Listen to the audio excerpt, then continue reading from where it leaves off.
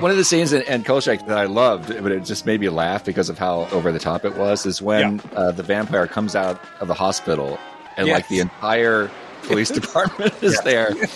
Just when you think, wow, that's like everybody's there. Another car shows up, and then there's another guy who runs in.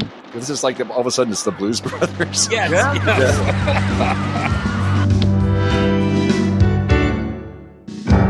Let's record a podcast where we talk about stuff.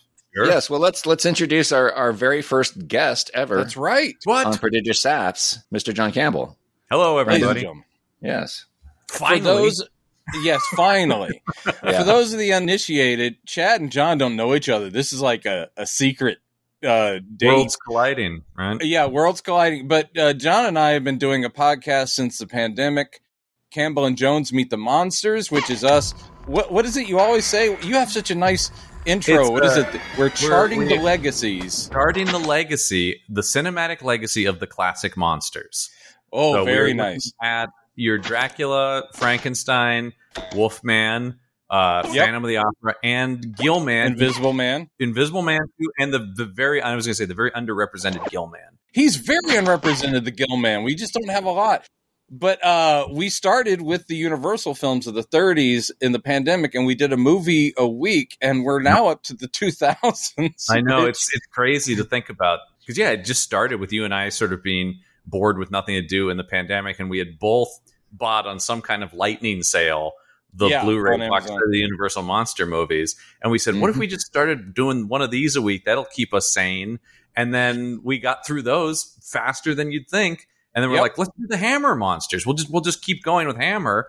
And then we got through all the Hammer movies, and then we're like, let's just start charting them through time. So then we just jumped to the 1970s, and then we did the 80s, 90s, and now we're in the middle of recording the 2000s. We're like, and watch how I'm about to segue into something Chad and I have talked about recently. The 70s, as John can attest, and I can attest because I lived through it, was rife with, weirdly, TV movies became a big thing, especially for like the monsters and things. They went to TV a lot, and one of our absolute favorites, which should be everybody's, was the TV movie The Night Stalker, which begat a second TV movie, The Night Strangler, and then a one-season show, which was actually very influential, even though its merits are debatable. But Kolchak, The Night Stalker, which we also did a short podcast because there's only 27 episodes where we were in and out. Or is it just 20 episodes? It's just 20. It's just 20. They got their order cut because of low ratings. So actually, they got held back down to 20 episodes. Yeah. I think The Night Stalker is not only the best of those 70s TV movies, but it's possibly the best made for TV, like made for network TV movie. I'm not including like stuff that HBO has made, but it's such high production for it's so much better than it should. It's smart. Yeah, it's much better than it should be. So well written. It's so well directed and acted. And now we find out if Chad did his homework. We were chatting about this before you jumped on. I did watch The Night Stalker, the movie you was just talking about. Finished watching it this afternoon, actually. Oh, okay. And I started trying to watch one of the episodes from the show. And then you went, ugh. The Spanish Moss Murders. I got a little ways into that. That's one of the best ones. That's right. That's what Brendan said. Yeah, there are probably. What did we say? We figured this out. There's like three maybe really great ones, and there's Horror in the Heights, Spanish Moss Murders, and I think at that point the vampire. It's the vampire, right? I like the vampire. I also like the zombie. Yeah, but no, there's so many. I'm a big fan of the werewolf one, even though the makeup doesn't hold together. I think the werewolf episode is very fun, though. It's a werewolf loose on a cruise ship, and that is just a crazy idea that I love. Chad, if you ever get a chance to watch that one, just be prepared. It is a man with cotton balls glued to his face that they have liberally applied some shoe polish on, and you're like, wow, watch out for the scary werewolf.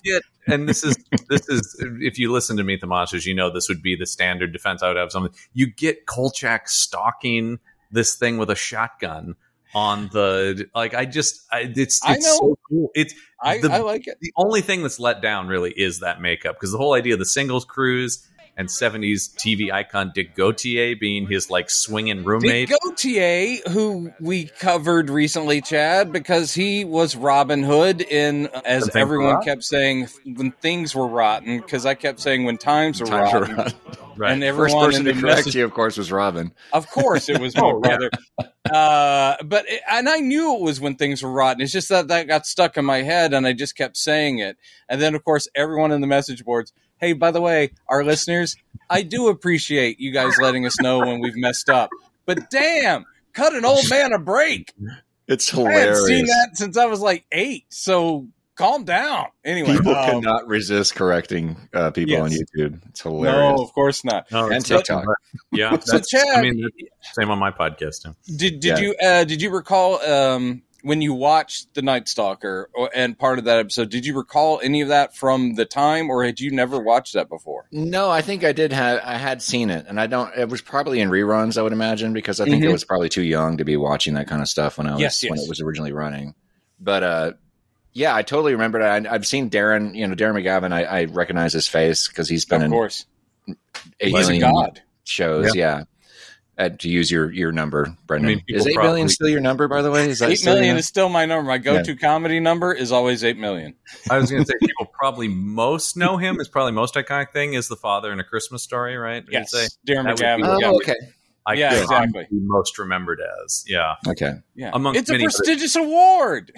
I mean, and it is an amazing performance in that movie. He's incredible in it. Oh, he could do it all, and I mean, even in the worst, he could do hard bitten stuff, but he had such a good comic touch. He was just this character actor to end all character actors. Yeah, we love guys. Our favorite guys on the Monsters podcast, and now we're doing a whole show about Vincent Price because he's one of these guys. Is we love guys who are always great, even when the material isn't. Those are our favorite because actors. Even the bad episodes of Kolchak the Night Stalker, Darren McGavin is batting for the there's always we would one of the things we did on our Night Stalker shows, we always had our favorite like Kolchak one-liner or zinger or a phrase, because even in the worst episodes there was something he said that was just like, oh, he just got that guy somehow, you know. Zing. So did you enjoy it, Chad? Yeah, I did. And it was John already mentioned how well written it was, and that was the thing that was sinking into me as it went along. Just, I mean, on top of the fact that Darren again just sells the whole thing because of his performance is so authentic, and I don't know, is that the right word? Authentic? He's got so much integrity in his performance. I mean, he is Kolchak. Even though he could be seen as maybe a clownish character, and the people in that world see him as possibly a clownish character because he's running around in an outdated seersucker suit and he's got the straw hat and all that stuff, and they're like, Jesus, man, he's definitely not the swingingest dude of the 1970s. But at the same time, as you said, he's got this crazy integrity the whole way through. Yeah. And I love always in every kind of fiction and film and TV shows, I love relatable human heroes. The last person you'd expect to save us all is that guy. I love that stuff. Just like when we were talking about war games a couple of times back with you, Chad. And it is a thing where I love when it's like, who's going to save us? That guy? I love that stuff. And Kolchak is, he's the original Sculler and Sculley and Mulder, the Sculler. The Sculler, yeah. No, I was going to say the thing I love about is the put upon nature of it too. He's not a guy out seeking to stop stuff, but it's sort of like particularly starting that movie. It's like, I found this vampire who is a threat to the world. No one else is going to believe me, so I guess I have to destroy it. Yeah, that's what I love. It's like it's sort of like no one believes me, and I've tried to tell the proper authorities. They don't believe me. They think I'm crazy. So I don't want to. I guess I'll go stake this guy in his place in Las Vegas. He's not a Van Helsing where it's like his sacred charge to do battle against evil. It's more like, well, I tried to tell the proper authorities, and they're not listening, and that thing has to be stopped. Like, but he has such a moral code. He just wanted a byline. He wants to cover it, but it's like if no one else. We did talk about as the show goes on, it is because it's the 70s TV and continuity isn't really a thing. You do start to go like, well, every episode he seems to stumble into these things. And one thing you in particular, Brennan, always brought up is why does he never question why are these things always coming to him? I mean, in modern shows like like in the 90s, when Chad and I were hanging out a lot and watching stuff, like we would get together with our friends, and I'll give Dwight a shout out. Hey, Dwight, how you doing? When we'd when we'd watch stuff like Twin Peaks, or we watched X-Files together a lot. And one of the smartest things about X-Files was Chris Carter taking the Kolchak template and then saying, let me smarten it up by giving them a reason and also giving them continuity to where they're like, I mean, it did stretch it very thin where Sculley forever is like, well, I'm not really saying that this is supernatural, or not really saying that was alien. You're like, okay, lady, you're delusional at this point. Literally been abducted by aliens and experimented on. But at least it was a thing where they weren't hitting the reset button episode to episode, which is what they did in the 70s, where Kolchak is never going like, are you kidding me? A werewolf? I've already dealt with vampires. There was a zombie. What is this? Why is it me? Every once in a while, there'd be like a brief kernel of a mention. One of the reasons I like that vampire episode from the show, it's a direct tie-in. It's a direct sequel. That was going to be my question. Yeah, it's one of his victims from of Janos Skorzeny, the vampire from the TV movie. One of his victims is coming to LA. Yeah, she's a vampire, and apparently she was one of Skorzeny's victims that no one had known about. So she shows up in L.A., and Kolchak puts those pieces together, and he stops her. So it is it's a sequel. Wish there had been more stuff like that, yeah. Yeah, I'd love that. Because the only thing is you get Vincenzo occasionally going like, is this another one of your wacky, weird stories, Kolchak? The only thing that is established is that he stumbles onto the supernatural, and people are aware of that. But it does. Yeah. I think we also talked about at a certain point, Vincenzo should just be like, let me guess, it's a zombie. What is it now? A gill man? I hear they're underrepresented. They never had a gill man on the show, but they did have that reptile that lived underneath the city. That's true. They did. Now, when you say gill man, I assume you're talking about the creature of the Black Lagoon. We are absolutely from Black Lagoon, who affectionately named the Gill Man, who had one good movie. Yet, I don't think a franchise has taken a steeper dive in film history than that first to second creature from the Black Lagoon. The first, it's absolutely true. First one's great, classic, still holds up. Such an incredible piece of monster filmmaking. Second one, utter garbage, and then the third one somehow even worse. Even worse. The Creature Walks Among Us is one of the most embarrassing things I've ever seen. Film. Truly atrocious. And I've seen childhood films of myself. I got it a dig. Zing, zing, zing. Anyway, I'm so glad that you got to visit that, because it is a favorite of John and mine. And Kolchak, the character, is one of my faves of all time. Oh, I totally can see why. And there are two threads where there's several things that struck me as funny when I was watching it. And I had to run it back to watch the last couple scenes, because I was wondering what happened to the victim that's in the house. They don't even mention her in the wrap up at the end. Like, what did the cops do with her? Because they forced his fiance or his girlfriend to leave town because she was an undesirable element. Yes. But I guess because she knew what was going on or something, or she was one of the people who had knowledge of the because Kolchak had spilled the. But what happened to his victim? He was still alive when the. Oh, she wasn't still alive. The one that was the blood bank. The girl that was the blood bank. Yeah, that's a good point. I don't think that's ever dealt with. Shelley Forbes. Loose thread. She's still alive, and she's like, okay, I'll be quiet, whatever. Chad, you know something? You've given me an idea for like fan fiction or a sequel. I love it. Thank you. I was going to ask, was she the one who showed up? That would have made sense. No. Yeah. That would have made sense. No. They probably couldn't get the same actress. But. Yeah, they just invented a character that back then, though. Yeah. Kolchak's coming back in style. But that was the other funny thing too, is like his girlfriend Gail just leaves town because she's asked to. She's like, "Okay, bye." Yeah. Like, I think that was kind of. I don't think asked to. I think it's forced to, obviously, and I think it's one of those things like you have to leave by sundown. So I think it's a tragic ending, actually. But I would have loved, and yes. Even back in the late 80s, I had a Kolchak sequel in mind. Sad that you had mentioned this, yeah. But the whole thing was that Kolchak had an illegitimate son he never knew about that was Gail Foster's kid, since that he didn't she never hooked back up with him wherever she went.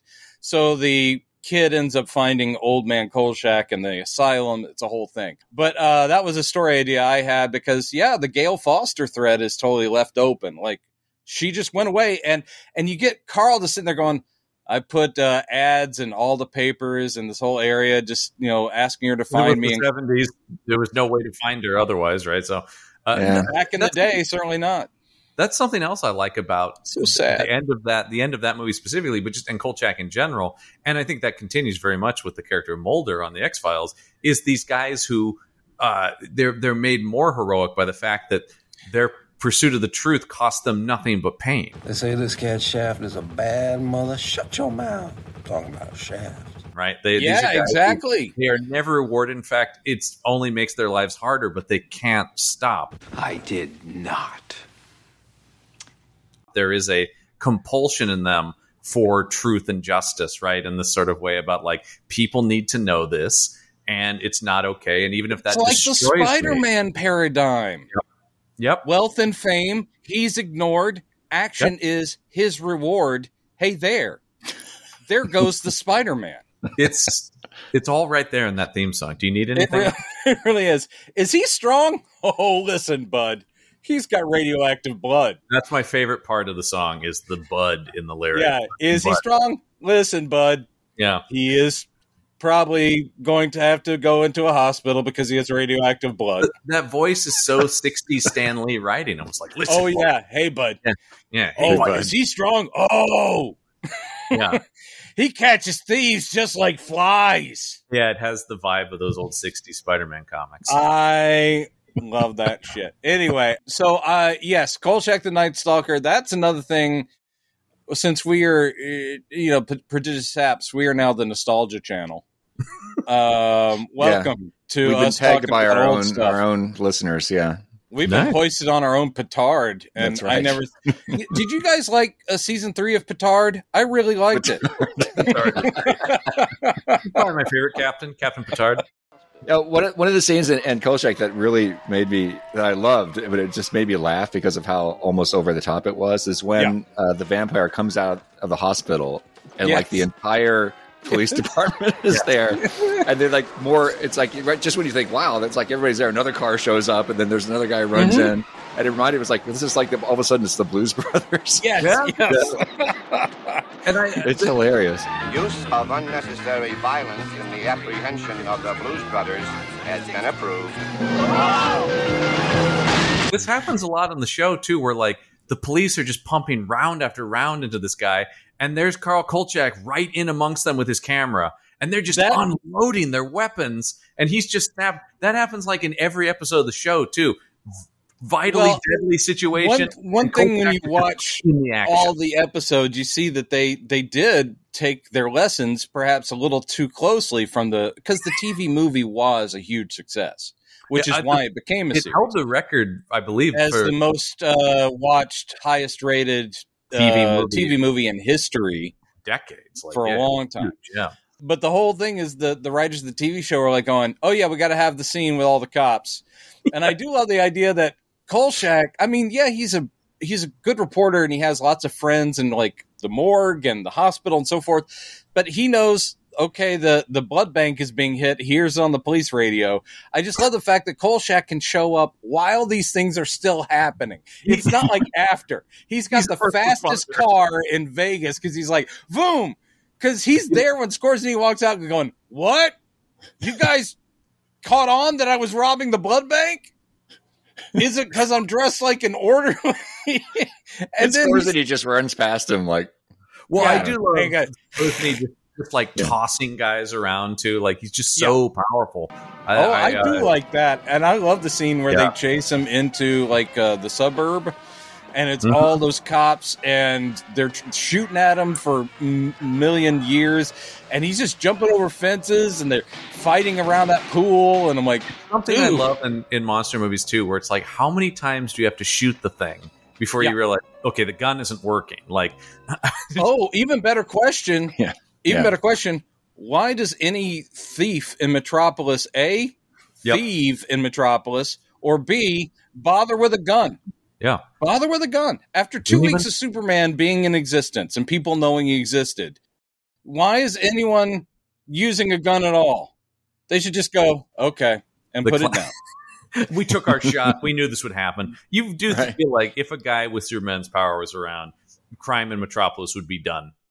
Done. They would go to Gotham. They're like, I got a better chance with a guy who's got no powers, even though he's a badass, but still. Well, I always talk about the problem, the downside of the Gotham thing is Superman will fly you to prison. Batman will paralyze you for life. So it's like that. It's like you have a better chance of getting away with it, but the consequence of getting caught is so much worse in Gotham. Maybe I should have stuck with the guy who's like the god, but he's really nice, and he tells you should clean up your act. Yeah, it's like, okay, I'm gonna walk away from it at least. Yeah, Batman won't kill you, but he'll make you wish you were dead. Like, you'll be on life. Yes, I know you're about to bring up the Adventures of Superman. Chad, when you were a kid, did you watch a lot of that too in reruns? The original series? Yeah, the original George series. Yeah. I did. I mean, and of course, it's so crazy dated. I really like the first season, though, when it's actually trying to be kind of gritty, which is weird. But I love the fact that in that show, they go bang, bang, bang. And he's like, nope, not feeling the thing. And then the crook will throw the gun at Superman, and Superman will dodge it. I'm like, oh, shit. It's like, he's like, oh, no. It's like, I think it's because George Reeves is like, that's a real gun. Don't throw that at me. It's just sort of like, the bullets won't hurt me, but that could leave a nasty welt. I can use a welt. Duck. That is one of my favorite. That shouldn't be in the show. They should have never done the gun throwing thing because you just think about it later and you're like, that's stupid. Anyway. But also, I loved any time when it would turn to the rubber gun and he would bend the barrel. Great. Oh, I love him bending barrels. One shot, it's clearly a real gun. And then in the next cut, it's now the fakest looking gun you've ever seen. And I like the episodes when it was a chocolate gun and he just goes, that's right. Num, num, num. Not even a thing. Mm-hmm. He was famous in the old show for saying not even a thing. That was his big deal. Phrase, I think, Shot you with a bazooka. Not even a thing. Not even a thing. So I only saw this recently. I don't think I really knew about this until recently. I haven't seen it. Hollywoodland. Oh yeah. You never saw it? Ben Affleck playing George Reeves. Yeah, it's a good movie. Is it good? I like it a lot. Yeah. Yes. It's solid. It's a tragic story with them. Very tragic. Yeah. And it's based on a book called Hollywood Kryptonite, which is what the movie was going to be called. And I've read Hollywood Kryptonite. It's a book that posits that he did not commit suicide, that there was actually basically a conspiracy of sorts. There's a lot of weird stuff about the crime scene of his suicide. I mean, the people were downstairs and he went upstairs feeling all right. And then suddenly, but also his girlfriend was married to Eddie Mannix, who was one of the Hollywood fixers. Yep. One of the guys who worked for the studio for decades. If you've seen Hail Caesar, the Coen Brothers movie, Josh Brolin played Eddie Mannix in that. Yeah. But basically, Eddie Mannix was the guy that the studios would have intimidate people in the press. He was basically like a mobster. Like, don't let out that, Katharine Hepburn likes the ladies, or we're going to have a problem, okay? If this shows up in your scandal rag, you will not have legs. So essentially the idea of all the people that George Reeves could have had an affair with, and for many years, it probably would have been best if it had not been Eddie Mannix's wife. Mm-hmm. So he was quite possibly murdered. And that's the movie really frames it in sort of this film noir bent with Adrian Brody as a private investigator who's sort of putting the clues of this together, and then we're getting the flashbacks to Ben Affleck as George Reeves. People love to show those pictures and go, Ben Affleck's the only person who plays Superman and Batman, right? Oh, I never really thought about that. Also, people love to bring up that Diane Lane plays the woman he's having an affair with. Yes. So Diane Lane played Martha. Kent. Did you say Martha? Yeah. People love it. Hold on. I saw a meme. Somebody had put a picture of them in bed together from that movie, and then it was the Superman and Batman facing off. Like, you slept with my mom. Did you sleep with my mom? I like the fact do you remember when the movie Speechless came out in the 80s? Yeah. And all I could think was, oh my God, that's just Christopher Reeve and our good friend Michael Keaton. So it's Superman and Batman in a movie together. Did you ever get a tattoo? Yeah, once. Where? Maui. And they're battling over Gina Davis. Which you would. Yeah. It was the original Batman v Superman. That was what it was originally about. They both wanted to get with Gina Davis. What did the judge decide in that legal battle? Who ended up with Gina Davis? You have a lip tattoo? A lip tattoo? Brief change in subject here. We had a fan ask us, and I haven't found where to watch this yet. I'm probably going to have to wind up buying it. John, do you remember have you ever seen the 1980s miniseries based on Ray Bradbury's The Martian Chronicles? Yeah, with Rock Hudson. Yes. Yes, I do. Yes, as Brandon will tell you, but I do have the Blu-ray set of it. Yeah, I do. It's one of our listeners said you should do a show on that. I'd need to get a copy of it because I haven't seen it in years. I mean, I would have to revisit. Here's where I'm going to land before rewatching. And this is unfair because I'm admitting I haven't seen this since it aired, right? Mm-hmm. I found it so boring. I found it so boring. I like it, but it is of its time, of course, like a lot of stuff. I do love Rock Hudson. I feel like you often have that with some sci-fi stuff, though, Brendan. Well, no, that's true. But in the case of Bradbury, his stuff is poetic and lyrical, and it works on the page. I haven't seen too many adaptations of Bradbury filmically that translate that. I went to go see, Something Wicked This Way Comes when it came out, and that was the first thing I ever saw Jonathan Pryce in as Mr. Dark, and he leaves an impression. He was great. Yeah. But at the same time, I'm sitting there going like, I don't know. No, I'd rather read this. And Martian Chronicles is very heady, and it's not real like what I was excited for. Martian Chronicles, I'm sitting there going, yeah, man, sci-fi, space, fighting Martians. And no, there are Martians in it, but man, they're not what you were hoping for. I'm not going to say like it's amazing, but I do think they were trying something, and I think it succeeds in a lot of ways, and I enjoy it. But it is as a grown person, I may your expectations of it isn't like an early 80s, late 70s, early 80s. I can't remember exactly what year it came from, but television miniseries. It is literally 1980. I just looked it up. Yeah, I knew it. It's later Hudson for sure. I had to verify this, but Darren McGavin himself appears. In he's in it. Yeah. It's finally Kolchak and McMillan, the team up we've always wanted. Kolchak and Commissioner McMillan of the San Francisco Police Department. I used to watch McMillan and Wife a lot. Sure, he had a mustache and he was out there. He had a mustache and he had Susan St. George is that her name? Susan St. James, sorry, as his wife, and she was great. The scene from The Martian Chronicles that really stuck with me when I was watching it as a kid was the scene, and I only remember just bits of this from seeing it originally, where there's a guy who owns like a restaurant on Mars or something. Yes. And something happens, and he looks through he has this telescope that's pointed at Earth that he looks through occasionally, and he looks through it, and he sees that Earth has destroyed itself.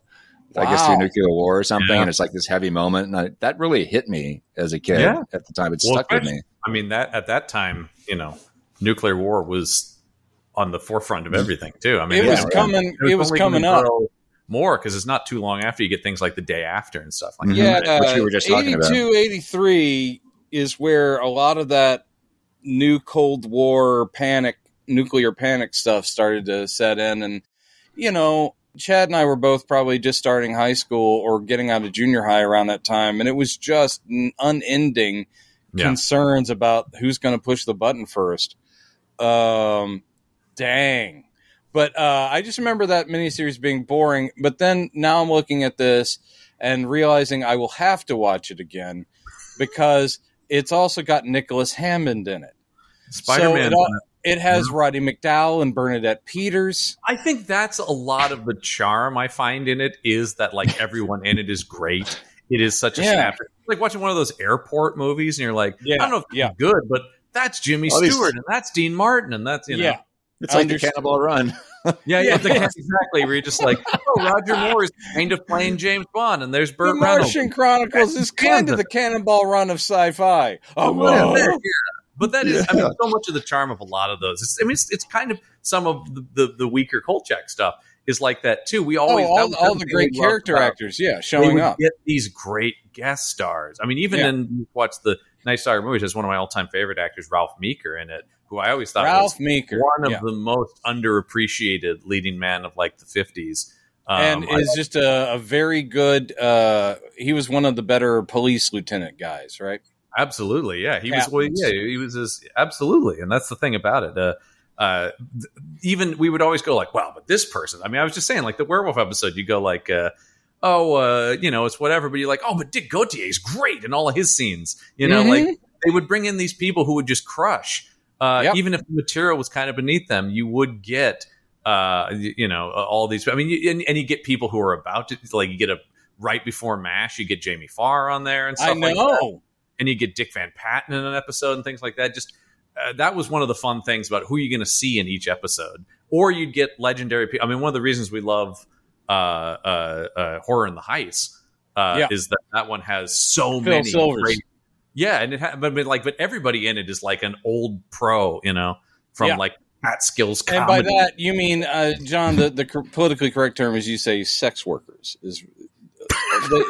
They're not called old pros anymore. They're sex workers. So that episode, old pros down in the red light district. It's horror in the Heights too. Yeah, this is why people not the other word. I watched that episode, Horror in the Heights, and it was not what I was expecting.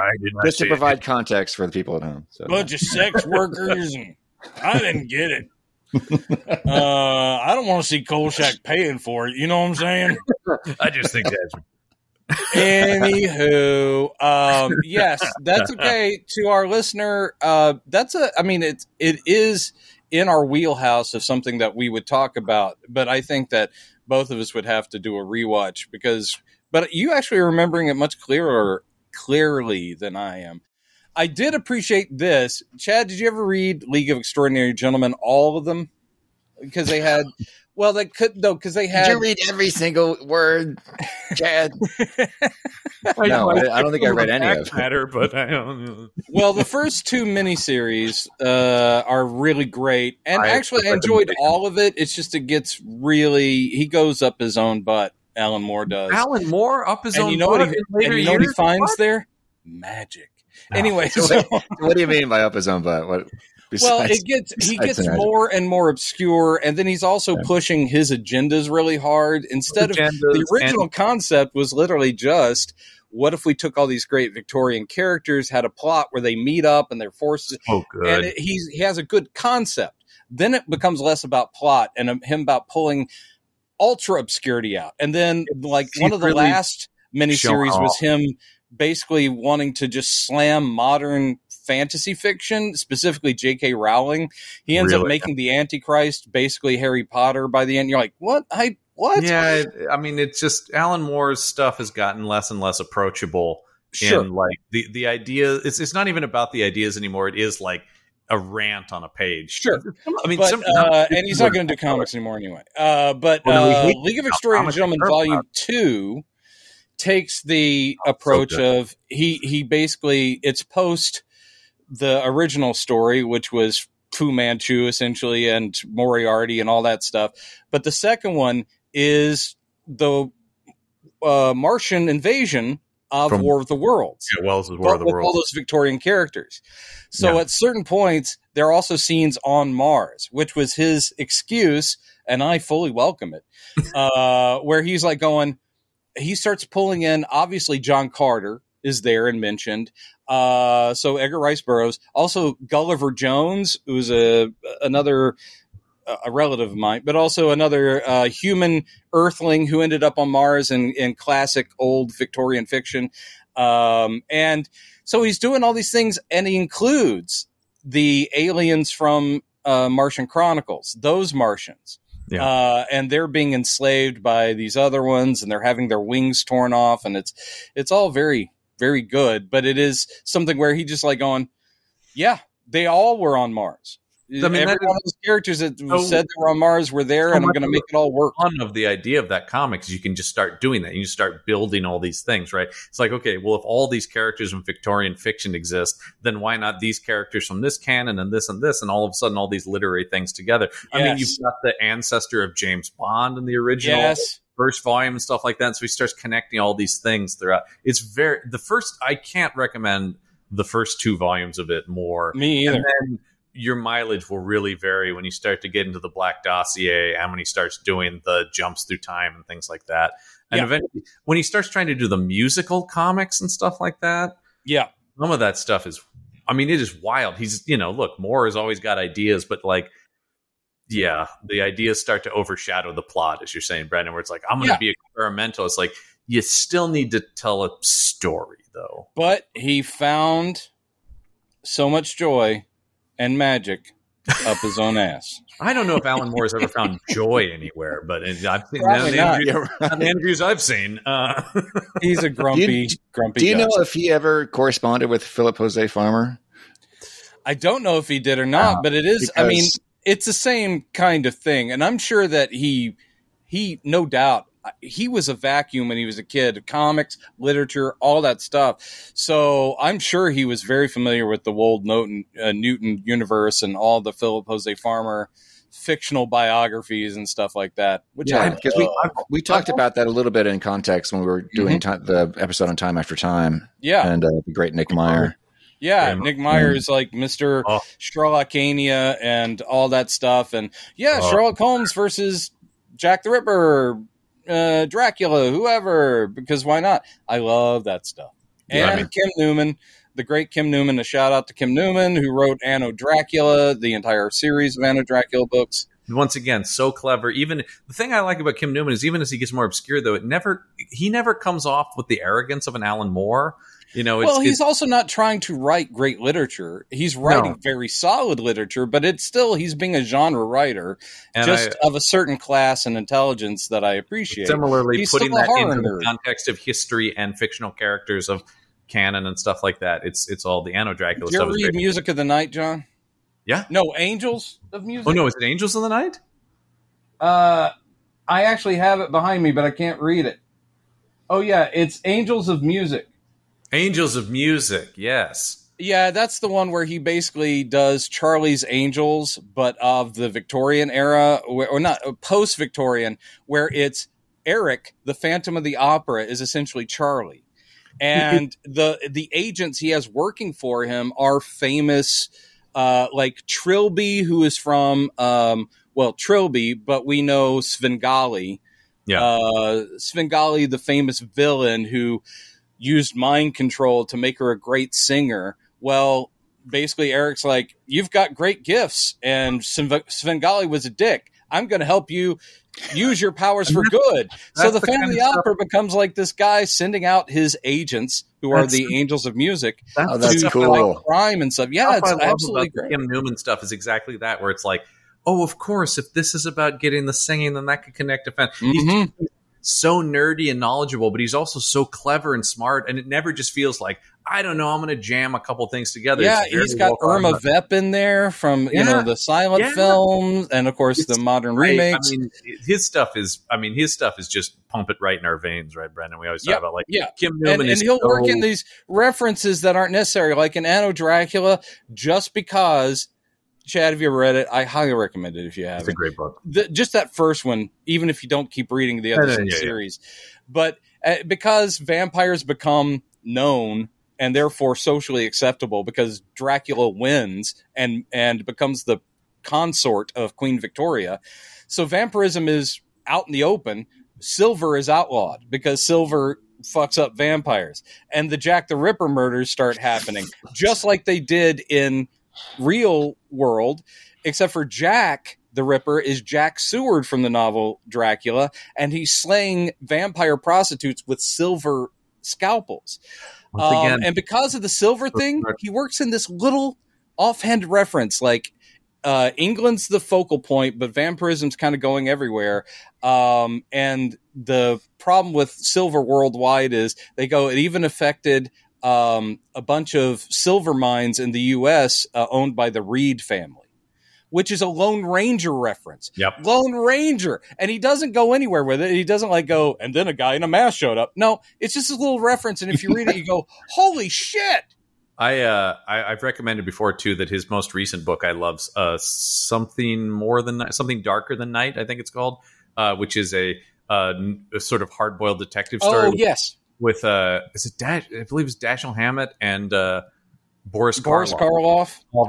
Teaming up Hollywood. Yeah, it is so much fun. And if you're an old movie nerd, it's the same thing. It's just packed with so many references and stuff in it. I love Kim Newman stuff because it's such open love for this stuff and pop culture. And he's all over a lot of the research we do for the Meet the Monster show. He is all over every documentary about monsters. Oh, yeah. They'll always interview him, and he's very distinctive because he's like similar to Alan Moore, who's like a friend of his, just like Neil Gaiman is. But he's like, yeah, I'm an eccentric, and I'm going to embrace it. So he has like this ridiculously huge sort of horseshoe mustache, and he's wearing like frock coats, and he's got this long rock and roll, like he's Ian Anderson or Jethro Tull, and he just looks like a British eccentric, and he's just like going, well, the thing I really enjoy about the Hammer films, and you're like going, of course Kim Newman would be asked about this, and he's one of those going to go to him. He's like a more hyper-focused genre guy version of like a Tarantino, where it's also like, no, let me defend even you. People say that one's bad, but let me tell you about why it works. Actually, like that's the thing. It's actually secretly the best one. Let me talk about the beast must die in greater detail. I know, it's great, and it's totally sincere. That's the thing I love about it. He's just like, I love this stuff. I don't really care. You know what we're doing right now? We're educating Chad. Yeah. Which is what this episode should be called, Educating Chad. I do recommend Kim Newman. This is my education phase. Yeah, any Kim Newman stuff is... More, please, like it. Yes. One other thing I wanted to talk about, since we have John here, and I know that Chad, you've been very busy because you rock, and I have seen you roll, and you've had your tours of late. So you haven't been able to watch as many movies, but I wanted to have John here to kind of sum up and talk a little bit about the movies of this summer. Yeah, let's do it. I'm opening up. What was your favorite yourself, Chad, of the summer that you've seen? Well, yeah, I haven't seen a lot of them. I'm trying to remember now what I have seen. Well, you've seen Guardians. You saw Oppenheimer. And Indy 5. You saw Indy, of course. I have to say, and this may be partially fueled by the fact that it got panned just by so many people. I don't understand why, which we talked about a couple of times on the show. Yeah, I love that movie. It is not without its faults, but that's the only movie I went to go see twice this summer. Totally agree. Agree. I just don't get it. I don't want to get too deep into that because we already know. I know, and we've made that pretty clear here. That and I similarly, because obviously John and I will be talking about things you haven't seen yet, so maybe we can sway you one way or the other. But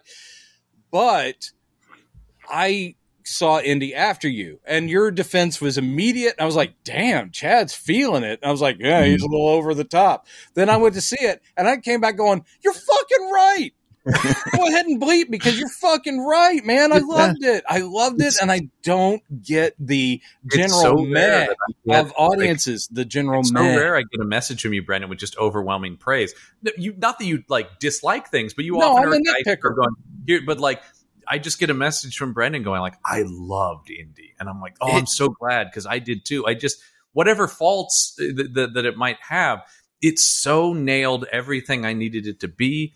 I'm somebody who tends to sort of the opposite of Brendan is and this is often a lot of our discussions are like this. The nitpicks can kind of fall away from me. I can sort of ignore them if like the core emotional thing impacts me. And so then oftentimes I can go like, okay, yeah, I see that dialogue was a little weak, or maybe that scene didn't need to be there, something like that. But I'm just going, but I tend to really, especially on like a first viewing, really focus in on this broad reaction. And that movie, I mean, I grew up obsessed with the Indiana Jones movies. That's one of my absolute top franchises, and that character means everything to me. I'll even defend the not as great ones because they have Indiana Jones in them. Like, I mean, like that's the thing. there are things to like in Kingdom of the Crystal Skull, even if in broad strokes, I don't think the movie completely works. Not a single one of those 5 films is a shit burger. No, and I like even at their weakest, which would be Crystal Skull, there, like you said, there's a lot in it I do enjoy. Mm-hmm. Oh, absolutely. Maybe I am obsessed with Cate Blanchett in a black crop hairdo with the bangs. I think she is having the time of her life in that movie, and I love her as a pulp villain, and she's having so much fun. Yeah, you know. So, John, what is your opinion? Why do you think? Just touch on this a little bit. We're already talking about it. So, what the hell? Yeah, we're there. Why? What is? I mean, I know that there's people. There's the anti-woke people who have a problem if there's a strong female character in the movie. Kind of like that's just like their opinions almost don't matter. You know what I mean? Like exactly, yeah. Like that's stupid. That has nothing to do with anything. That's not even a conversation. But then there's people like Kevin Smith and Christian Harloff and stuff who are like both kind of mid on the. Well, Kevin was like devastated that they didn't do what he thought they were going to do. But people like Christian Harloff are like, I don't know about the ending. Like, it baffles me that it didn't hit them as hard as it did me. It's like it was beautiful. How could you not see how beautiful? I think the ending in particular is amazing. Like it's exactly what they did something that the franchise hasn't done. So it's one of those things where it's like you get mad at something for hewing too close to something, and then you get mad at something for doing it. I do think the biggest problem with Indiana Jones is something that Star Wars suffered from for a long time, and still to a certain extent does, and is just people have built up in their heads something that nothing can live up to. They are trying to recreate the feeling of being 8 years old and seeing Raiders of the Lost Ark, and that's impossible. Nothing can do that. Mm-hmm. So they're not even. I truly think Dial of Destiny will be something that once it's just on Disney Plus and amongst them, and especially as new people find the franchise, it'll be beloved. I really do think that. Yeah. Removed from all the nostalgia around it, it is such a great final chapter in the saga as a whole. So I do just think there are people who are just like, I don't know. And then, of course, I think there were also people who went in arms folded because it wasn't Spielberg. I saw so many reviews that were just like, well, it's missing the Spielberg magic, though. And you're like, what does that even mean? Like, that's you've made that up. Yeah. Mangold, it reminds me too. Amazing director. So but and you kind of knew it was going to be good because he was at the helm. Yeah. But I immediately had faith once they got him. Yeah.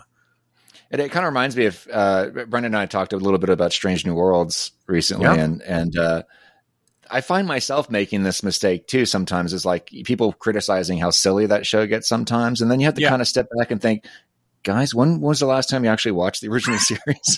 Yeah, exactly. Brendan knows I'm Star Trek is my #1 franchise of the whole. Like that's the thing that means the most to me, aside from Marvel, which is all around me, of course. But Star Trek means that if you go into the other room of my apartment, it's all Star Trek stuff. But that show, it so perfectly captures specifically 60s Star Trek, but reframes it in a way where it still feels modern. But that's it exactly. You're going like, dude, just because they didn't do a musical episode in the 60s didn't mean that they wouldn't have in season 4. You know what I mean? Like, that doesn't feel, that's not that crazy. They could have done an entire episode that was like the transformed man, where where Kirk just starts speaking, cool. Out of that's the thing that got me when I saw this tambourine man.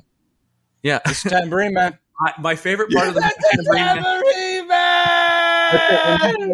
The end of it when he's like shouting after him as if like the tambourine man is not paying attention to him. I love it. Come here, like get back here. No, that's it exactly. And I think that there is a thing where people have created in their mind some of these things. It's so interesting. I just saw somebody ranting about Ahsoka and all the new Star Wars stuff, and they're going like, Star Wars isn't special anymore. It's like, well, that's because it's more ubiquitous. Yes, of course, when it was. But the other thing is that takes some of the weight off of it, right? So if it's something's not as good or whatever, I think that's the thing with indie is we so rarely got Indiana Jones movies that it would give people years and years to go, what can it be? What will it be? This is the end. And then when it's like good, but not the changing your life, then they're going like, nah, it's pretty disappointed, actually. My main problem with when these franchises, and I don't think it will happen with indie, even if they decide to spin off Wombat Shaw into her own series, which I would love because I love her. Yeah. I even do it with like the singy voice. Yeah. But even if they do, it won't be the same as like with Trek and Star Wars. But I am okay with expanding these universes. My problem is always, and occasionally I bump up against this, even with Strange New Worlds, which is my favorite Star Trek, since probably Next Generation. Yeah, okay. Yeah, because I've always am. That's because you will not engage with Deep Space Nine, and that infuriates me because I'm a Deep Space Nine. I keep trying, and Deep Space Nine has been trying to get a hold of him. He won't even pick up. Man, I just keep saying I'm getting a call. I'm just going to let it go to voicemail. Brendan, was that Deep Space Nine? Maybe. Deep Space Nine, man, is the one I keep coming back to. But anyway, but the thing is, the only problem I have with it is when it starts to despecialize. I believe that the original stuff should be held on like a pedestal, at least as far as canon. Like, my problem with things that, like, Pike is doing amazing things as a captain. And I keep going, well, if Pike was doing all that stuff, why is James T. Kirk's 5 years plus even mentioned? Because Pike is doing all these amazing things. That's why I prefer no prequels. Like, do stuff after where people still go in odd tones. Luke Skywalker, he brought back the Jedi. And, that'd be great because then you're not tainting that. It's the adventures of people post what they did. But when they go backwards and they go, well, this person was even more powerful and awesome, and then you're like, well, then why do we even give a shit about these classic? The thing I think that I always and we've had this conversation. This is my response to it too. Is Pike was already held in esteem in the original series. I would be more like I really did not like Star Trek Discovery because they did in that start inserting new characters. You go, whoa, these are like super important canon characters. And we have all of a sudden Spock has this sister who's like more amazing than Spock and actually like inspired Spock. And just like, that's wild. The thing is, at least this is still like when they talk of Pike, he was a great captain and had this personal relationship with Spock enough that Spock would commit mutiny to save him. So I think this is one of the best prequels in that we knew there were other captains. We knew there were other great captains. They even have Robert April in the show, who is referenced as the first captain of the Enterprise, at least the NCC 1701. Of course, you've got the NX-01, which is Captain Archer, the original Enterprise. But Chad, it's okay. I saw the panic there in your eyes. But I know. You need to get used to how John works. Leave off those comments. Right? People come in and go, Jonathan Archer was technically the first Enterprise captain. Well, I don't think it'll be my brother this time because my brother does love him some Trek, but he's not tracking it quite as detailed as you. That's the thing. Cool because all the stuff has been in my mind because I was watching the Center Seat documentary, which was great. There's a whole show about the Enterprise and all the problems that show had. Yeah, they hammer on the theme song so much. In that episode. Well, the theme song is the biggest problem in the whole show. I have no question about that. The theme song is.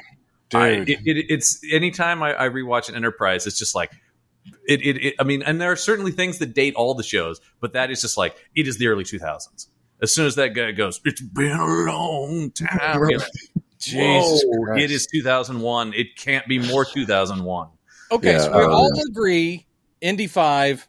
Indy 5 is great. If not the best, just a great, awesome movie of this summer and probably the most fun I had.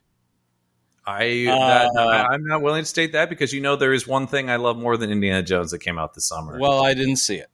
And you didn't see it, and that is Mission Impossible. Is, I think, the You've best. Just listed, you're about to go, that's my favorite franchise. It'll be the third favorite franchise you've mentioned. I think it's the best current running movie franchise. I really do. And it has a lot of running in it. That's true. It has so much running, but I just think those are the most it's similar to the way I appreciate Indiana Jones. I really do feel like each one of those is so crafted, is so precisely made. They aren't just churning them out. They don't come out on a regular schedule.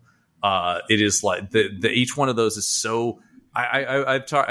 Brendan and I just did a thing on our Patreon page where we watched through all those movies because Brendan had only seen some of them.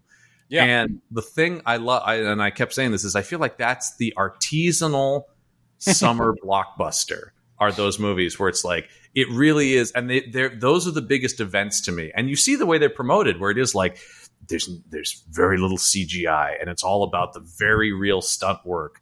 And I just feel like those are. Also, I do like the little layer of Asiago cheese they put on the top. That's really nice. Delicious. But it just feels like there's a real crafted nature to those. It's like those are something special in a world where we're so used to the churning out of chapters. Well, I'll watch it. I'll watch it eventually. I did enjoy every single one of them. I just don't. There's a big disconnect for me with a lot of Tom Cruise things, and also a kind of a disconnect with that character, to where it is an awesome action franchise with awesome action, where I generally never really care about the characters. I can be like, yay, we've got Benji back. I love Simon Pegg. Awesome. Oh, good. And it's like Ethan Hunt. Ethan Hunt just doesn't do much for me other than he'll save the day. And I'm just like, okay, there's not as much personality, and I do like a personality, which is why I wouldn't put it anywhere near an Indiana Jones thing, because they're not pulp adventure. But I'm not asking it to be. It's its own thing. It's its own thing. I mean, I think one of the things I love about Ethan Hunt as a character is he does not have the personality of, say, a James Bond or something like that, but he is defined by what he does, right? It is the impossible nature of it, and it is this, and especially this. My co-host on one of my other shows, Michael Listman, who also watched through all those Mission Impossibles, he and I did an episode on our YouTube channel after we saw Dead Reckoning, and he talks about like it is starting. The character grows more mythic in these movies to the point where, like, particularly in this, it's like you just have to believe in this man who can do the impossible. So they're I mean, but in like a superhero way, like they're. Well, it's true, Chad. You haven't seen it either. I did get something spoiled for me. He does raise someone from the dead in this one, so it's by just laying on of hands, and I'm like, truly, that was an impossible mission. He doesn't go that far, but there is a moment where it's basically just like someone's in danger, and they just have to go like, Ethan Hunt's going to be here. And by God, if Ethan Hunt doesn't show up. And when I saw it at the premiere screening, the whole audience erupted into applause when he shows up, because it's just there is. Were they surprised that Tom Cruise was going to be in a Mission Impossible? He is here. Yeah, he is here. Yeah, no, I just think those to me, and once again, mileage may vary. This is all subjective stuff. Those to me are the most. I saw Dead Reckoning Part 1, 3. It's the only one I saw 3 times this summer. I just kept going back. Wow. I've seen all of them multiple times in the theater because they just don't feel like he was only going back because he did a viewing each for each of the lead actresses. There was a Vanessa Kirby viewing, there was a Haley Atwell viewing, and there was a Rebecca Ferguson viewing. And I understand. You're the guy with the crushes on all the girls. I do have a crush on every single one of those, but those are well-deserved crushes. Yeah, and then also Phoebe Waller-Bridge. Basically, I have a crush on any attractive female that can act. They're all British, well, except for I guess and they are Swedish, but she does a British accent in the Mission Impossible. She does. But no, all right. That's my favorite of, and that will always be. Did we all enjoy Guardians Volume 3? Did we all enjoy it? Guardians loved it. I did see that twice too. Yeah, I forgot. That movie is once again a perfect wrap up to that trilogy. I really do. Trilogy. Even with my nitpick, my big nitpick. I loved it. I was going to say trilogies are so hard, right? Yeah, and I think that within, because when I talk about franchise, when I was talking about the franchises I love, right?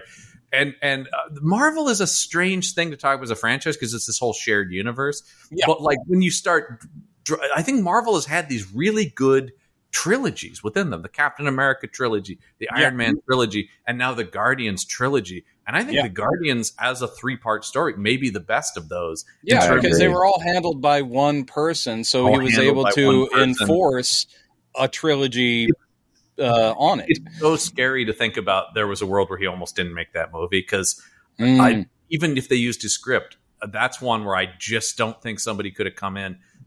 Those are one of the things I love about the Guardians movies and why I've ranked them so high in the Marvel, canon, is they are probably the most personal films. I mean, there's definitely personality in all of the movies. I think the idea that they're directed anonymously is a dumb complaint. I think some are, but I think particularly we're seeing that more and more now. That's what I loved about Multiverse of Madness, right? It's such a Raimi film. Yeah, absolutely. But particularly those, you can just feel his heart in every moment of a Guardians film. And unless it's a character he just doesn't care about, so he throws it in as a joke. All right, Brendan. Okay, Adam Warlock. Adam Warlock. You deserve better, Adam. Adam Warlock is on a journey. You deserve better. This is chapter 1 of the Adam Warlock story. All right, he's got to start somewhere. Someday you'll get your lightning bolt back on your chest. That's something that really brings me to those movies, because I can really feel, not that it's missing from the other movies, but it just feels so personally made by James Gunn. Sure, yeah, absolutely. And I love where he ended everybody there. I thought it was a great ending. None of them die. There was this whole discussion about, okay, who's going to die? Which some of them's well, yeah. We talked about that. He really played with everybody with like the trailers of all the bodies being carried all through it. Yeah. You're like, damn. But then what I love one last ride, and they isolate that one quote of like, you ready for one last ride? And like, oh, dude, they're all going out. It's a suicide mission. And then they're like, no, we're okay. I've seen a lot of discussion of this. And it's something that kind of irks me too, is like anytime anything comes out, it's like, who's going to die? As if death is the only most dramatic. It's the only dramatic thing you can do with a game. I know. Indiana Jones, another perfect example. They even talk about there was never a version where Indiana Jones was going to die. For me, I just always think it's like, who's going to kiss? Once again, though, that's Brandon with his crushes. He said. You think Rocket's gonna kiss his little otter girlfriend? Oh man, though they went a darker route with that, didn't they? No, that was a heartbreaker, of course. I mean, that's the thing too. Is I just think also I really applaud Disney and Marvel for letting that film go to the dark. I do think letting the movie go to the dark places it goes, because the movie is ultimately a life-affirming, positive movie. But it has to go to dark places to get there. So when there was like, my kids are so upset, it's like, well, maybe that's kind of okay that like the upsetting stuff upset them. Well, you kind of have to go, you are talking about Disney. And yes, Disney's become its own thing, but let's go back to Dumbo and let's go back to Bambi. Those things were for kids, and yet generations have talked about how traumatized they are. Nightmare-inducing, yeah. Yeah, where it's like, because they were like Grimm's fairy tales, are like, guys, there's magic, happiness, love, and romance, but the way is thorny, and not everyone will survive. It's like people will die, and kids do need stories or fairy tales or things that underline, guys, there is a cost. And hopefully you won't experience it, but tragedies do happen. And I think that's a healthy way to have kids deal with that too. I mean, I think being such a movie kid, that definitely shaped a lot of my, emotional upbringing. Speaking of Disney and darkness, how about Fantasia that has Satan himself? No, that's not Satan. That's Fernabog. Yeah. Okay. No, that really scared me as a kid, though. I remember that was we went to.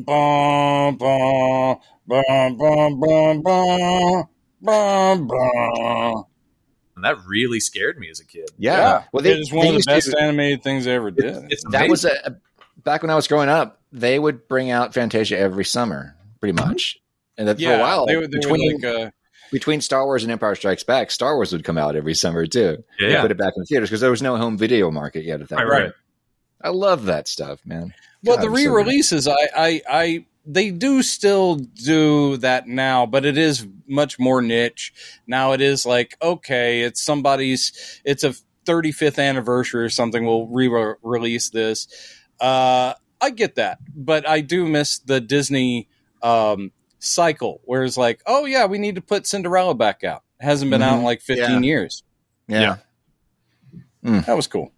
Yeah, now they do like Fathom events which are kind of cool. Sure. I was telling you, Brandon, I did go to the Superman the movie whenever they did that a couple years ago. Superman the movie back in theaters for like 2 nights. I sort of like that too, where it's like we're going to show it for 2 nights at 7 p.m. Like we're going to make it an event, Yeah. I wish I had seen that, but then again, I've seen it a few times on the big screen. Yeah, always love it. I mean, once again, that was where my age. I had never seen it on the big screen, so that was. It was Who are you? A friend. Dude, I know, but that's always Brendan and I both like. I'm gonna cry, man. I'm gonna cry. That's gonna get me right there. I'm gonna get perfect. All right. So what else came out? Oppenheimer was all right. Oppenheimer, I consider it's a new American classic. It really is. Like, it's one of those moments sitting in the theater, and I got to see it. And Brendan, you and I, we didn't see it together, but we both saw it in 70 millimeter at the same theater. And it was all consuming. It was one of those moments in film where I was like, I'm witnessing like a movie that's going to be talked about forever. Like, you could just feel this is like a David Lean movie or something like that, where it's like, this is an epic that is, it's just, it's an amazing piece of filmmaking. It's one of those biopic type things where you're like going, all right. Not that I look down on biopics. I don't. But biopics, when they're done well, I mean, they're weighted towards, in other words, any director who's good is going to take that material, and there are moments you're going to be able to go, yeah, everyone's waiting for this, and if I do it right, it's going to be devastating. It's where a lot of us are already aware of all the story beats. But I will say that Oppenheimer, never really got this. There have been plenty of, was there a HBO movie from the 90s that was like Fat Man and Little Boy, which dealt with Paul Newman. But that was about the military side. Drop. Yeah, it was about that. But at the same time, Oppenheimer really hasn't been approached, and you're watching that movie going, oh, I'm glad that no one really tainted this and let Nolan be the guy, because Nolan is the guy for it, and it was amazing. And you can't... and I think it's so true. I'd heard him say it, and I was thinking about watching the movie, he said, this is the culmination of everything I've learned from all the other films I've done. And you can see that every skill he's picked up, every lesson he's learned from all the other stuff. And he's always been one of my favorite filmmakers, even though I was just, we can just move past it. Disappointed in the end of his Batman trilogy. But like across the board, I just think he's an immensely talented guy who I'm always, and it does feel like, oh man, yeah, this movie, it's also one of the best examples I've seen of an epic film that's also very intimate at the same time. And that is near impossible to pull off. And that's really something only somebody who's reached a master status like he had, I think, has the, number one, the ability to get made. I can't imagine anyone else getting the kind of money needed to make something on this level. You need the cloud. I didn't like the part at the end where Rami Malek's character comes up and goes, "Some people call me Robin." I was like, "Oh, don't, just real quick, guys. Don't." You can also call me Robin. And that's the other thing too, is it also had the feeling of an old time epic in every single character that shows up is a famous actor. You know what I mean? Like it does. It was literally like, oh my god, and a lot of them I didn't know. Cast of hundreds, right? Yeah. And you just go like, and like, I mean, number one, Krumholtz is in it, and I love David Krumholtz. Yeah, and I'm so glad somebody gave that guy like a great part in a big movie, because I've always really liked that guy. And Jack Quaid as Richard Feynman. Genius. The guy who really blew me away was Alden Ehrenreich. Played Han Solo, and I thought he has to carry so much of being the audience surrogate in those sequences with Robert Downey Jr., who is, and he's great. And Robert Downey Jr. Come on, I mean, I think that of course, apparently he can act. Well, but I mean, people talk about though. Who knew? Not that he hasn't been acting. I think I still stand by one of my things always about the Marvel movies is people really took him for granted as Tony Stark. They thought because it seemed so effortless, he didn't get appreciated enough. But I think he's really struggled post Iron Man. He's the only Marvel character that has had a real arc, a true. It's amazing. And like I said, I think because he's so perfectly slipped into that part. It was just going like, no, people go like, well, Downey's just doing Downey. It's like, no, it's such a brilliant performance as Tony Stark. But seeing this is the first time where it's like, okay, good. I think he's finally found a post Iron Man thing that is a great use of him and reminds people, right, I am not just a movie star who's famous for playing this iconic role. I'm one of the best actors of my generation. And I've always thought, what an incredibly talented and so smart to work with a great auteur, take a meaty supporting role, and I mean certainly the Oscar buzz is there because that feels like an Oscar-y part. And the guy who I think gets taken for granted, of course, in Oppenheimer is Cillian Murphy, because it's sort of like, well, and he's very subtle, which I think sometimes people write off as not as interesting acting, but he is so compelling. There's no one in it that's bad. No. We can list really the whole cast. Everyone's good. I mean, and what I love is, once again, everybody gets their moments. Josh Hartnett, I thought, was amazing in his couple scenes. Tom Conti as Einstein. Oh, my God. Incredible. Yeah. And that one guy that shows up and goes, here's the steak you ordered. That guy was unbelievable. Like, I totally bought him as a waiter. I was like, yeah. Being a character actor nerd like I am, I'm going like, oh, my God, Remar is in this and stuff like that. Yeah, James Remar. Are you kidding? When Oldman shows up as Truman, that I truly had no idea. Oh. And Gary Oldman is and you're like, what? How are you this guy who's been Churchill and Truman and Dracula? I truly do think he might be the greatest actor ever. Really, I do think he's in the running. Wow. He's in the running. Yeah. I think it's those are hard, broad strokes things to say, but he's one of the first. By the way, Chad, have you watched Slow Horses at all? Yes. Yeah, I saw both seasons. And he's pounding in that. What a perfect, incredible role for him. He's talked about that. And it's a role where he doesn't have to get in shape. In fact, it's actively discouraged. He's talked about that. He goes, I would be content to do this forever. If they want me to do 20 seasons of this guy, I will never such a great character in this. It is an amazing character, and really, I'm sure he's like, gift from the gods. But then what's great, I just love it. He just never admits that he cares about anybody, but clearly he does. He's like, fuck off. Not to mention about that show, but what I love about that show, too, very much so, as in my beloved Columbo, which is one of my favorite TV shows ever. Columbo's amazing. He's the guy who everybody writes off as the drunk, but as soon as you see, it's like, oh no, he's the best, actually, isn't he? That guy has the on. All you have to see is once he clicks into steel it, trap brain. He's just the best. But everybody writes him off because he's this pudgy, farting drunk of a man. But then, are we still talking about him or me? Brendan, we've talked about your drinking, man. Not nearly enough about the farting. Anyway, so. What else came out this summer? Barbie is great. Barbie's great. If you're going to talk about it, highly recommended, Chad. I know that it's the biggest movie in the world, but it's just good. Oh, what's funny is that I remember when you first brought that up, I hadn't even heard of it. And, what? And you had to qualify, say like, no, it really looks good. I've had to say the trailer. Thing.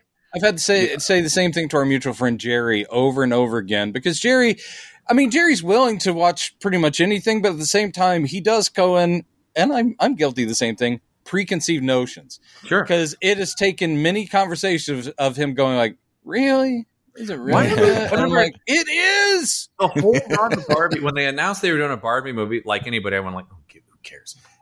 And then they said Greta Gerwig was going to direct and she was going to write with Noah Baumbach, and I'm like, well, I love their films. Yep. These are like serious indie auteurs. So you're going like, okay, well, that's going to be interesting.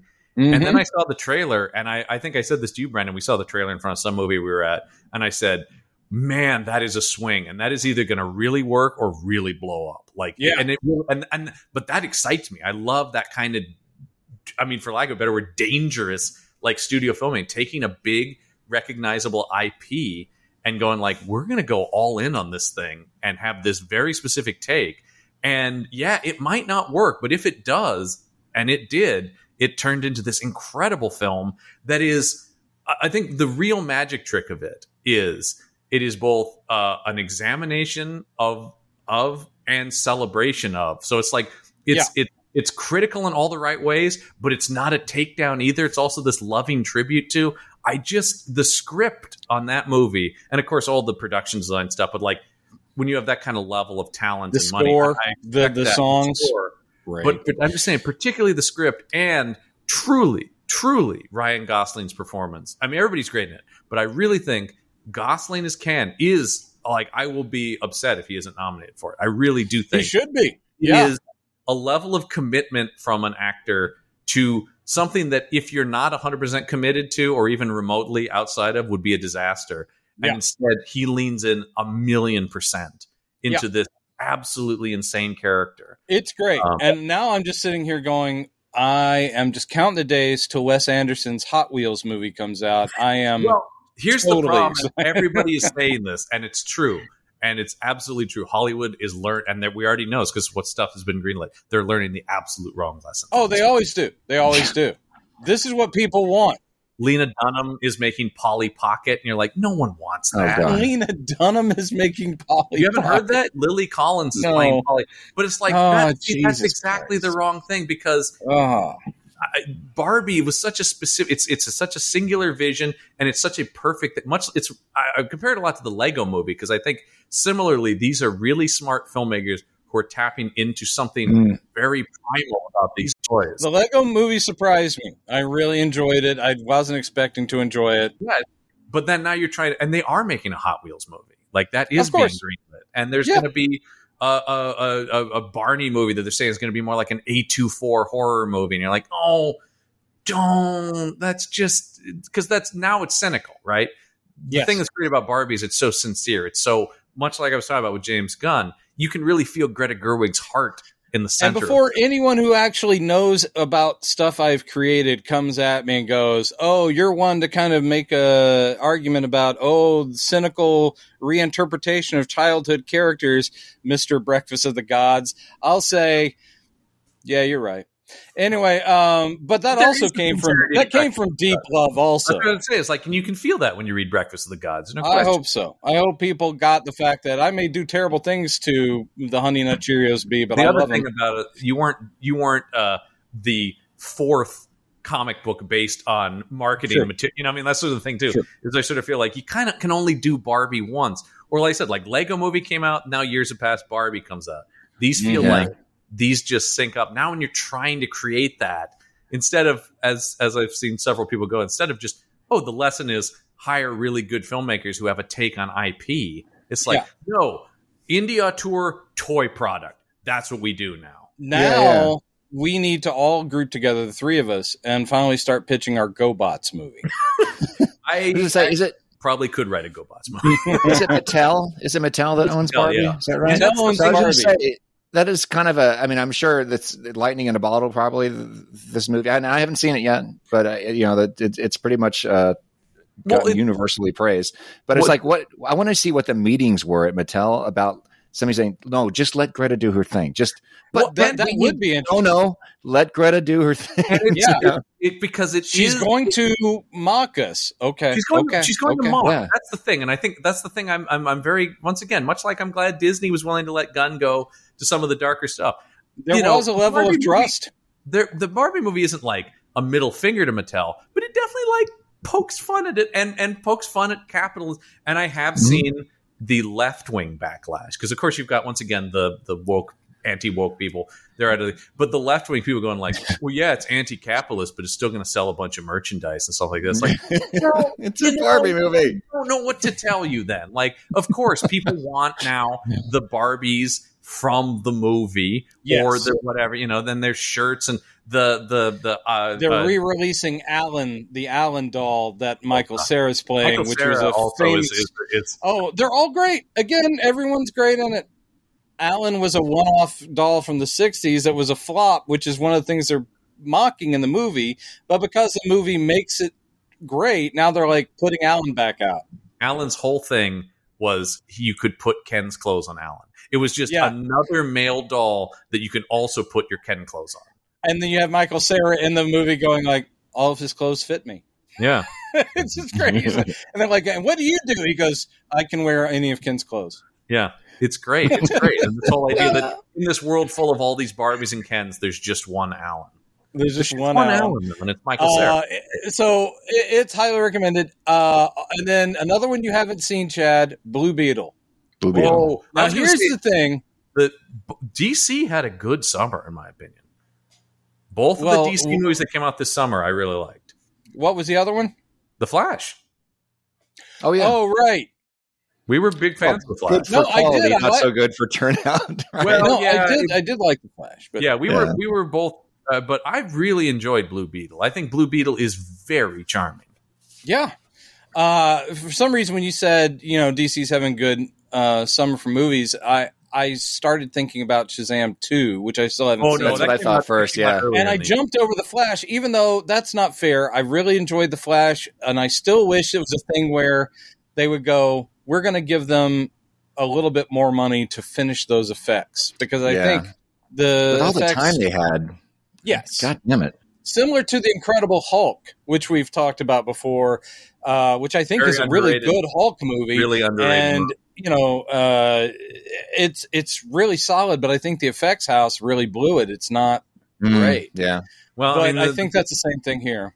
But Blue Beetle, like John's saying, and the reason I think James Gunn's like, yeah, no, it's part of what we're going to be doing. It's because it refers to the DCU, but not in a way that is totally locked into anything Snyder ever did. There's mentions of Superman and Gotham and Batman. They just exist, though. Like, it's just like, they just exist. Where Superman is, or they go like Central City. You mean where the Flash is from? Or yeah, they mention Central City. They mention Batman. They mention Wonder Woman, and just that they exist.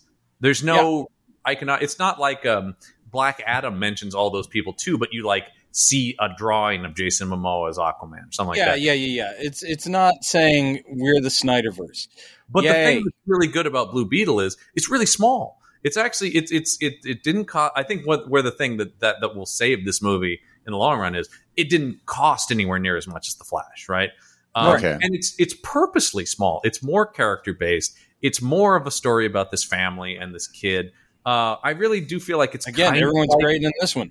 It's kind of like we talked about this coming out of there. It's kind of like if you put an Iron Man movie and a Spider-Man movie together and you kind of merge them. That's what you get from Blue Beetle. You get the hapless teen whose life is not a bed of roses, and he gets with great power comes great responsibility kind of thing. Mm-hmm. He gets an Uncle Ben moment. He gets all that kind of stuff. And even though it's an alien artifact, it's very mecha and tech is what it seems like. And there's a lot of inside mask, like you get in the Iron Man helmet, like the heads up display, all that stuff. Brendan, the big, because it got pretty good reviews for the most part. Yeah. One of the big criticisms was that it's pretty generic, like it follows the sort of formula of a super origin story. But the thing that it does is what it lacks in the originality. It comes up with what lacks in the originality of plot, I should say, is it has so much character to it, though. Well, that's the deal, is that it is very stock origin story, but it is the setting in a largely Hispanic Latino community, and it's not just about Jaime, it's about his entire family. You get to know them, you care about them, there's jokes and there's heart-touching stuff. It's good. That I love so much about it is that beetle is completely blue.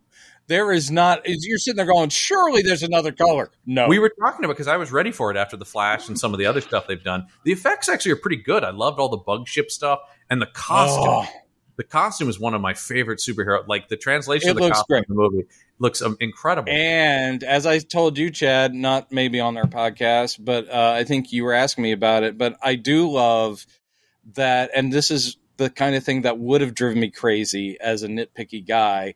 I was afraid that there was supposed to be all Jaime's story and ignore the legacy of Blue Beetle, which as a character, not an original DC character, but he is one of the oldest superheroes. Yeah. Clearly, of course, he was literally a comic book version where they said, can we just kind of borrow stuff from the Phantom and borrow stuff from Superman and borrow stuff? You're like, yeah. And then Green Hornet is on the radio. Green Hornet. What if we change a color and the bug? Yeah. Okay. How about a Blue Beetle? They didn't work too hard on that. He's not very original, but he was one of the original heroes. So this movie honors the 60s Blue Beetle that became the one that, Ted Ford. Was where I was getting some of the Ant-Man vibes, the right? Bug sheep, the stuff. Bug ship. Yeah, yes, very much an Ant-Man kind of thing. Clearly that has to be one of the reasons why James Gunn has said, okay, you may pass. Yeah, absolutely. Well, this one was, but I think the thing that really saved this as well was, I think this one probably was already a little bit less tied into the Snyder stuff. And so then it's like, it came late enough in the schedule. They're like, play it very light. Sever some of that and massage some of that, do a couple of reshoots. We can make this fit into a new universe. Yeah. And no, I love all that. I mean, Brandon, you and I saw it we were pretty much alone in the theater. And so, which was good, because like every 8 people in the theater. But I'm saying that was kind of good because, like, in the opening titles have all these like newspaper things of history. So we're like, oh my God, Ted Kord. Oh my God, OMAC. Oh my God. Yeah, like, oh my God, Dan Carey. Oh my God. Yeah. I was and definitely nerding out on everything that was a reference to continuity. It's just fun. It is. It's a fun superhero movie. I think both of the DC movies that came out this year, though, did a great job of making DC movies fun. And certainly one of the criticisms of the Snyder stuff is just how dark they are and how I really didn't like the one little bit. I mean, it's very quick, but the whole thing with Jared Leto coming in and he's got all his tattoos and I didn't like it. Of course. No. There's folks, worst cinematic Joker of all time. No, because Joaquin worst. But that's my. I'm not. Oh well, I don't count that. That's not a superhero verse. It's Elseworld. I hated that movie. Yeah, so much. Elseworld. Yeah. I really. I can't speak to that myself. Joker couldn't stand it. We talking about DC. We've talked almost every week. We've touched on the upcoming Superman Legacy a little bit.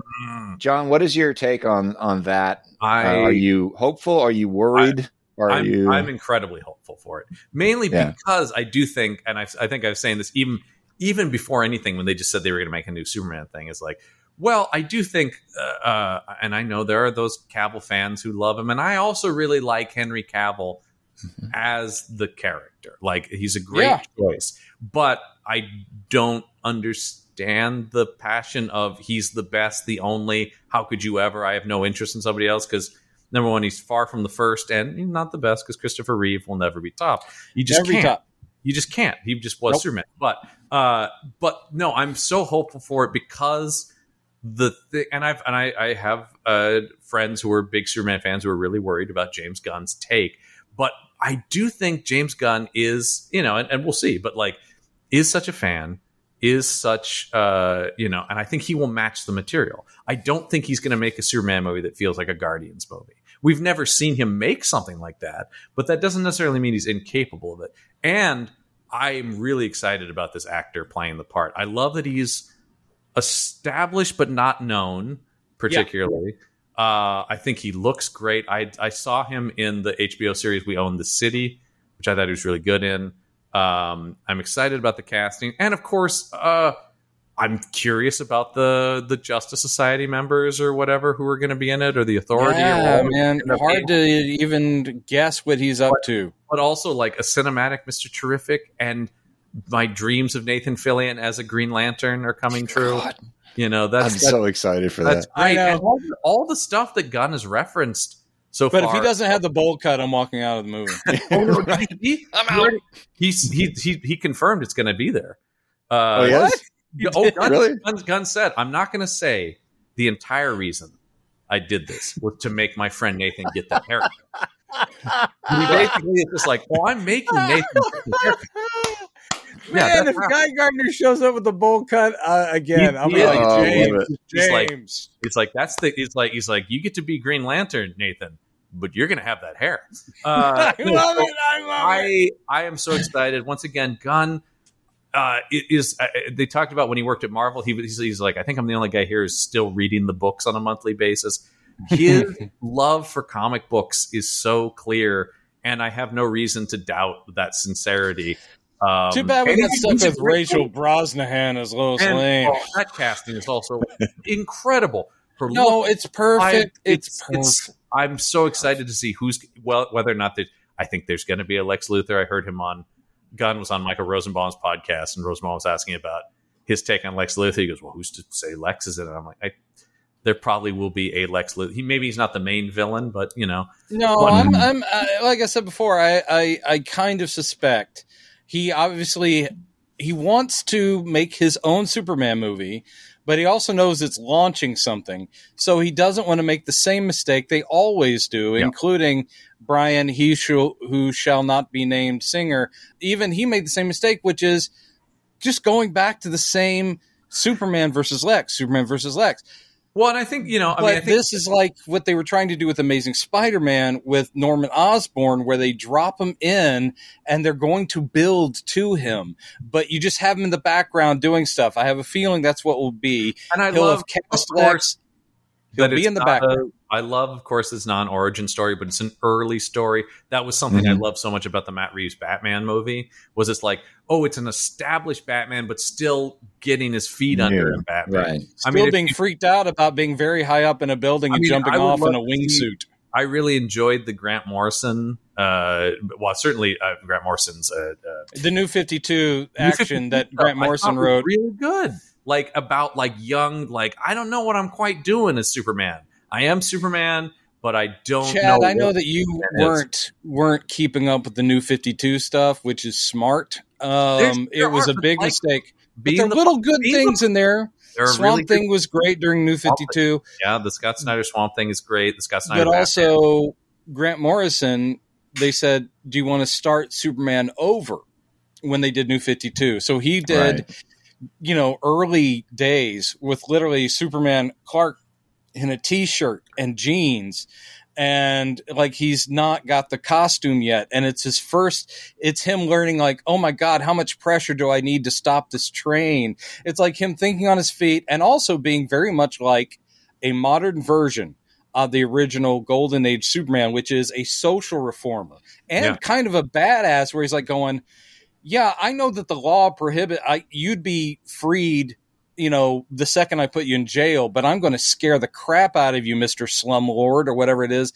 Just like the old days where he's like going, hey, you beating your wife? I'm going to throw you into the Metropolis River. And just like, boom. Like, what? Also the gun is so good about, and I think, especially in the interviews I've seen where he's just loosely talked about his takes on it and stuff like that, is unlike Singer, and I actually generally like Superman Returns, and I like it too, but it just made all these big mistakes. But the thing I was going to say is Singer wasn't really like a comic book guy. He was a fan of Donner's film.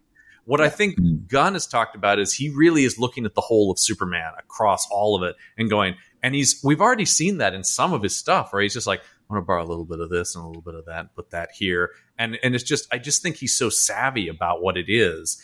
And he seems to really get what makes like a crowd pleaser of a movie. And he's also Mr. Mixes-Pitlick. Yeah. Well, I think the other thing too, that people, the humor of his movies, really, a lot of people put so much weight on that and also miss that he is also one of the most incredibly emotional and heartfelt superhero filmmakers. All of his movies, while they have lots of snark in them, are actually incredibly sincere. And the snark almost... I cried 3 times during Peacemaker. Man, Peacemaker, I mean, I was crying all over Guardians Volume 3 and all of his movies. Suicide Squad, even the Ratcatcher backstory got me, Mm-hmm. Like that, guy's a good writer. Yeah. And that's the thing, I think that's the thing is people focus on the snark because that's almost like he's like, if I act this snarky over here, then I'm going to make you cry over here and you're not going to quite be ready for this. Right. So the thing is, I think he will get the heart of Superman. And like I said, that's my main thing. Is just if you get the heart of that character and what he has described of his take on Superman sounds exactly like what I want. And he has red trunks, then you've got it. He's talking about the costume wanting to be familiar but new at the same time, which I'm like, because there have been so many takes on it, right? So he's like, I want to put my own stamp on it, but also have it be totally recognizable. The stamp is in the shape of red trunks. Thank you, John, for being here. I'm going to shut you up because I'm hungry now. It's lunchtime for Jones. I think every podcast Brandon and I do together ends with him going, I have to go eat now. Well, it's because I don't eat. I mean, I had that bowl of cereal, but that was like hours ago. Yeah, I'm like, it's 4:20 now, and I haven't had lunch. So again, to plug the shows, right? We've got Campbell and Jones Meet the Monsters. Campbell and Jones Meet the Monsters. Ongoing. Brandon on Podbean, you can find it right anywhere. It's on whatever podcast you offer. We also have a Patreon where you can listen to episodes before they come out, which is cool. If you guys do love, this is the Nostalgia Podcast, right? I do a whole other podcast that is about the 1970s Star Wars comic books. It's called May the Panel Be With You. It's here on YouTube. It's both a video podcast and an audio podcast. Which Brendan himself did the cover artwork for. Brendan did do our cover art, which if you're a Star Wars fan and a Superman fan, I think you'll really love it because it's the Star Wars characters recreating the first Action Comics number one. It's awesome. Yeah. Thank you. Not my idea, though. That was Gorgoni. Brilliant idea. But my co-host Mike Gorgoni came up with that idea. And, of course, as soon as I told Brendan, he's like, I know exactly what that would look like. Yes. So that comes out every week. Like I said, that's on YouTube or whatever podcatching. So it's May the Panel be with you. If you love, once again, the nostalgia of stuff. And it's very fun to look at Star Wars before they really know what Star Wars even is, right? And go ahead and give us Action Shelf as well, right? Also, I do the Action Shelf, which is currently on hiatus and is kind of evolving into its own thing, but all the archives are there. The Action Shelf is a show where myself and a co-host, Michael Lissman, we were watching through all the B straight-to-video action movies and reviewing them. So anything you see on Netflix or in your Redbox that has Steven Seagal or Bruce Willis in it now, and you're like, who's watching that? Well, we always said, that's us. We're watching that. And that's evolving into a new show that will be in the same realm as that, though. So stay tuned. John's got 85 podcasts, but we're going to cap we that do there. the patron shows. Brendan and I, you can Price is Right. We do Price is Right now about Vincent Price. We did all of the Kolchak thing. You can listen to the first episode. Nights Talking was if our you want a taste of that over on the Meet the Monsters feed. We did put up the first full episode of that for free. And then if you're interested in that, you can go to our Patreon page and check that out. So, and of course, we can't not mention Tesla City Stories, which is how you two knew each other. Right? That's right. I'm in the cast of Tesla City Stories. And I direct it, and I act in it, and it is a recreation of Tesla Broadcasting Company radio scripts from the 1940s, live on stage, and we do have one season of podcasts that you can listen to, also on Podbean or wherever you find it. Tesla We're in City the middle Stories. of recording the second season, so there's more coming. Yes, we are. And is the fundraiser still going on? It just ended. It just ended. Okay. Yeah, we didn't quite get to 10,000, but you can look, if you see me on the street, slip me a $5. I think we might have a PayPal or something if you go to our website. I think I believe it is still open for if you do get to 10,000, will you finish saying the word? Will you say yes. 10,000? That's Brendan's promise. That's my pledge. If we get to full 10,000, I'll finish that word. I wonder how it ends. I don't know. Spoiler alert. And of course, we've got the Prodigious Apps Patreon account, which if you want to help us out, keep these episodes coming. You'll get early releases of all the episodes, extended versions of the episodes. If there's something you want us to rewatch or watch for the first time and talk about, we will accept donations for that too. You would have to pay me to watch The Powers of Matthew Starr again. Oh, not me. But if you want me to, I will. No problem. I'll watch Powers of Matthew Starr all day. And Mr. Merlin, followed by Mr. Merlin. Of course. All right. John, thanks so much, man. This has been great. We will definitely do this again. Please. Many times, I expect. Sure. So thanks, y'all, for watching. We will see you next week here on Peace Apps. Bye.